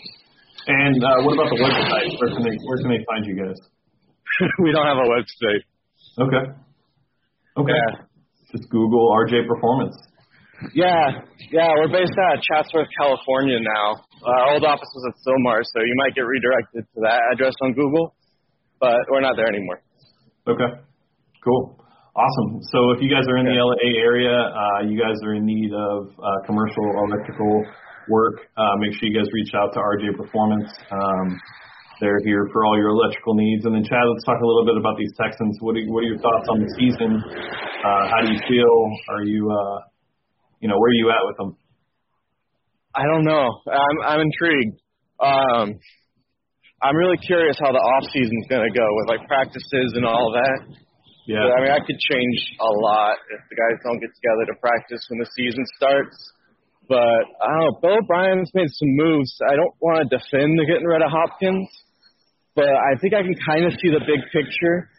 And it's like a giant sports parlay.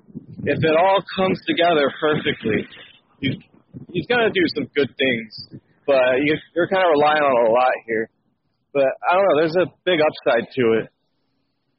I'm kind of excited. I talked myself into it. Yeah, there's a reason to be excited. There's a ton of weapons on the offense.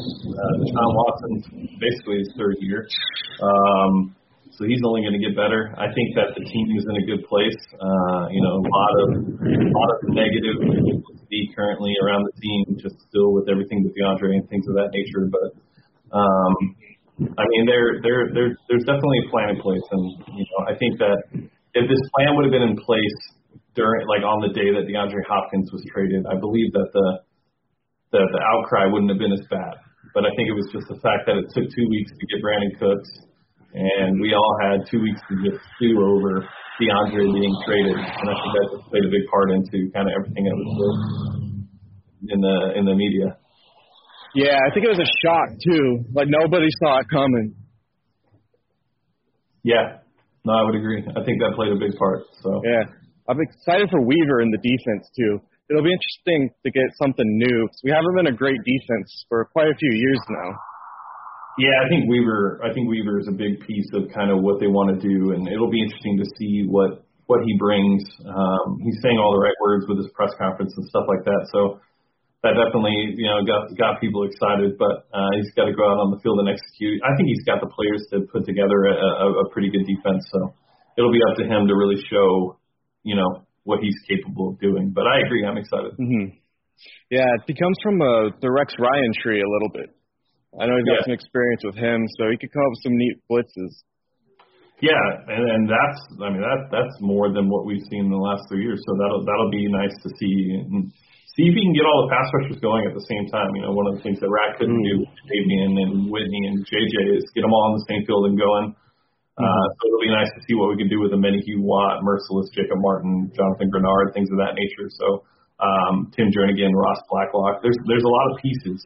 They just got to come together. Yeah, there's a lot to look forward to. I agree. All right, Chad, why don't you plug RJ Performance one more time, and I'll let you get out of here and get back to your day. Okay, for sure. We're a commercial electric construction company based out of Los Angeles. So if you're ever in need of any work, give us a holler. Awesome. All right, guys. Welcome to another installment of our Helping Houston Businesses during COVID-19. We're trying to do whatever we can to help any of the small businesses that have made an impact on the city and the people in the city. And this one's exciting to me because I see on the timeline constantly about Kobo S, right? No, I said it wrong. Kobo's Q. Kobo's Q in Atascocita. One of our biggest supporters and biggest listeners, Swan, always on your timeline, always talking about going and grabbing it. And so I wanted to give you some time to talk a little bit about who you are, how you started, where you guys are located, and all that good stuff. Okay, cool. Well, man, first of all, thank you for having me on. And so I pretty much started in my backyard about 10 years ago. I actually started doing barbecue when I was 12, obviously burning everything and, but I just loved it. Just like an immediate love for it. And, luckily my parents never told me no whenever I asked them to buy me a chicken or what have you so I can practice. And, man, as time went on, after every football season, everybody would come to our house and I would cook for everybody.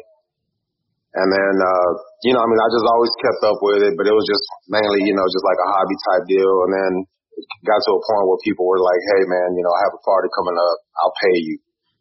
And then, I was in corporate for about 12 years. And, one time, I did a gig for Exxon. No, I'm sorry, Shell. I did it, for my friend, my good friend, Andy, his mom's, company party. And so I did their luncheon. They had some, company event. Some luncheon or whatever. And, I did more in that one day than I did all month, in corporate. And I was just like, okay, cool. But I'm not going to jump the gun on that. And then, so things started getting a little shaky in corporate and stuff. And man, it was just like, you know what? Maybe this just isn't for me. And, gave my 2 weeks. I really didn't have a plan, which going back wasn't the greatest move. I mean, man, we went through a lot of struggles, bro, lot. I know people think, people think Kobo is, they think, me, you know what I mean? But it's not me, man. It's everybody else. And I was a single dad at the time. I had full custody of my 2 kids. And I remember, I literally remember us going through, cause I didn't want to ask my parents. I just didn't want to ask anybody for any help. I remember going through couches, bro, getting quarters or whatever, going down to Kroger, buying stuff for sandwiches. It was rough, man. We had our lights cut off and finally, just things kind of started to get together. I met my wife and she became very supportive. She was very supportive. And, finally my dad kind of stepped in wait a minute, man, you need some help. Stop trying to, we believe in you. We believe that this can happen. But you need some help. And so it just kind of took off from there, man. I mean, it's a lot of people think it's an easy deal, and it's not. I mean, I know people that have started their own business, and like the next year they have like all these locations and whatnot, and good for them, man. I mean, I'm not saying it doesn't happen, it does. I mean, but apparently, I mean, that wasn't my race. You know what I mean? That wasn't my race to run. I just have I had another plan, I guess, and I mean, we've stuck with it, and we're going on 8 years now, and we're just very proud, man. We're very proud of what we do. I mean, we're not the biggest and what have you, but we just put out very high quality stuff, man, and all our customers know that. Like, they know what they're getting. They know they're not getting anything cheap, and it's not cheap, to be honest. But I mean, we continue to sell out, and it's a huge blessing, man. We do a lot for the community. After Harvey happened, we set up right here at the Humble Courthouse. I'll put it on Facebook. Hey, does anybody have any need? You guys would like to donate? I want to go cook for the first responders. Man, we had people from all the community like go drop off. I had a couple of my barbecue friends join me at the courthouse. We got permission from the sheriff's department and the constables, and we fed over 140 police officers and paramedics, and just a lot of first firefighters and what have you. And so, I mean, we always try to give back, man. I mean, we're kind of tied into this community, and it's just a blessing, man. We have great customers that, for the most part, a lot of them I have like close relationships with, because it's not just money signs, man. We're people, and we're all just trying to make it. You know what I mean? And so, yeah, man, we're proud of what we put out. Man, there's so much to kind of unpack there. The risk aspect of like going on your own. Like I'm in that exact situation right now. That's where I'm at. I'm starting to, do I quit my job that pays me really well to cover the Texans and build the site and just jump straight in? And I have 3 kids, and they live a certain life they're used to living, and part of that can go away if I take this risk. And kids, like, they don't understand the difference between that, right? They don't know, but they'll learn and they'll adapt. That's one thing kids are extremely good at. They can adapt. And so it's awesome to hear you kind of talk about that aspect of it, because it is scary. It's a big risk, but like you said, 8 years later, here you are. And you guys are big. I don't think you realize how big you guys actually are. Like, to be in Atascocita and have the following you guys have. Atascocita is not the biggest community. It's not like you're downtown on Washington or you're on Montrose, during the night crowds. I mean, you're in an area where there's not much nightlife. It's not very business centric, and yet you guys still do what you do. You get Arian Foster will drive down to come grab, stuff from you. Like that, to me, and like you said, the biggest part is people. And that's the part that I think a lot of people miss when it comes to business, is understanding the people that are involved and who they are and how they help you get to where you want to go. And you can't do it without those people. Those people play such a huge part in what you do. And so tell them where they can find you. Where in Atascocita, what your hours are. Talk about the menu. I know you got these new Burdillo, they're tacos, right? Well, they're more like quesadillas than tacos. They're called birriadillas. And so what we do is we have homemade corn tortillas. And although I would love to say that they're homemade from us, they're not. But they are homemade tortillas, corn tortillas. They're fresh, they're raw, and that's how we buy them, to give it that extra oomph, I guess you could say. Yeah. And so it's that. We use prime 1 brisket, and we use Oaxaca cheese. I mean, they're all high quality stuff. The consommé itself is my mother's recipe. It's like a 5-hour process just to make that consommé. The funny thing about this is, man, and I'm gonna get to the hours and all that. Funny thing about this is that, so I was watching a show on Netflix, and I kind of saw that this is, I would love to say that, hey man, I kind of just came up with it. I didn't. This is kind of a movement that's happening in LA right now. This birria thing. Yeah. And so I was like, Well, birria, first of all, like, is like one of my favorite comfort foods growing up. We were poor, so we probably had it maybe like once every 5 months or so. But when my mom did it, and it wasn't made like this. It was just the consomme in a bowl with the meat. And, you know, you threw the cilantro, the onion, the salsa on there, and then you just kind of rolled up a tortilla, and you kind of ate it like a soup. But it was like a comfort food. But we just didn't have it all the time. You know, it was expensive to make. And so whenever I saw it, I said, man, you know, I can do that. You know, I'm going to reach out to my mom. I'm going to say, hey, man, cough up that recipe. It's mine anyways. It's my birthright. You know what I mean? Like, that's my recipe. You better cough that shit up. And so she did. Man, let me tell you how hard my mom is, man. So the first run that I did, right, like, I thought it came out good, but, like, even then I knew, hey, this isn't it. I mean, it's not bad. You know, we had a couple friends, like, go up there, try it out. And they were like, dude, this is amazing. And I was like, nah, this isn't it. Like, I know that this isn't it. Yeah. And so I sent some home with my father to take to my mom. And,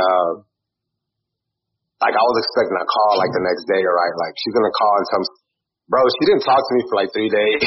Finally, I had to call her. I'm like, hey, what'd you think of what I sent you?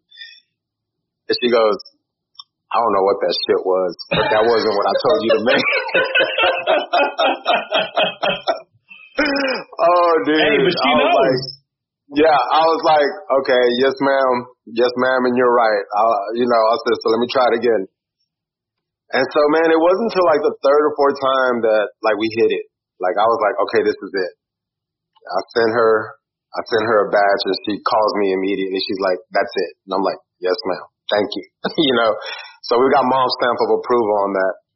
But anyway, so right now, man, as far as like our hours, our menu, everything is just so out of whack. We don't have certain hours or even a menu right now. There's a meat shortage going on. Yeah. So, like, what people don't understand is, like, for example, just to make these, it's like literally a 2-day process, because I'm literally driving around to like 5, 6 different HEBs, you know, for brisket, just to get one. You know what I mean? Like, I'm like literally having to, go to this store. Sorry, we're out. Go to the other store. Sorry, we're out. I mean, it's like a scavenger hunt out here, man. But normally our hours would be Tuesday, Thursday, and Friday, 5 p.m. to sell out, and then Saturday, noon to sell out. Tuesdays have always been our Taco Tuesdays. Yep. So Twitter, Instagram, KobosQ, Facebook, www.facebook.com/KobosQ. Same thing. Cool. Yes, sir.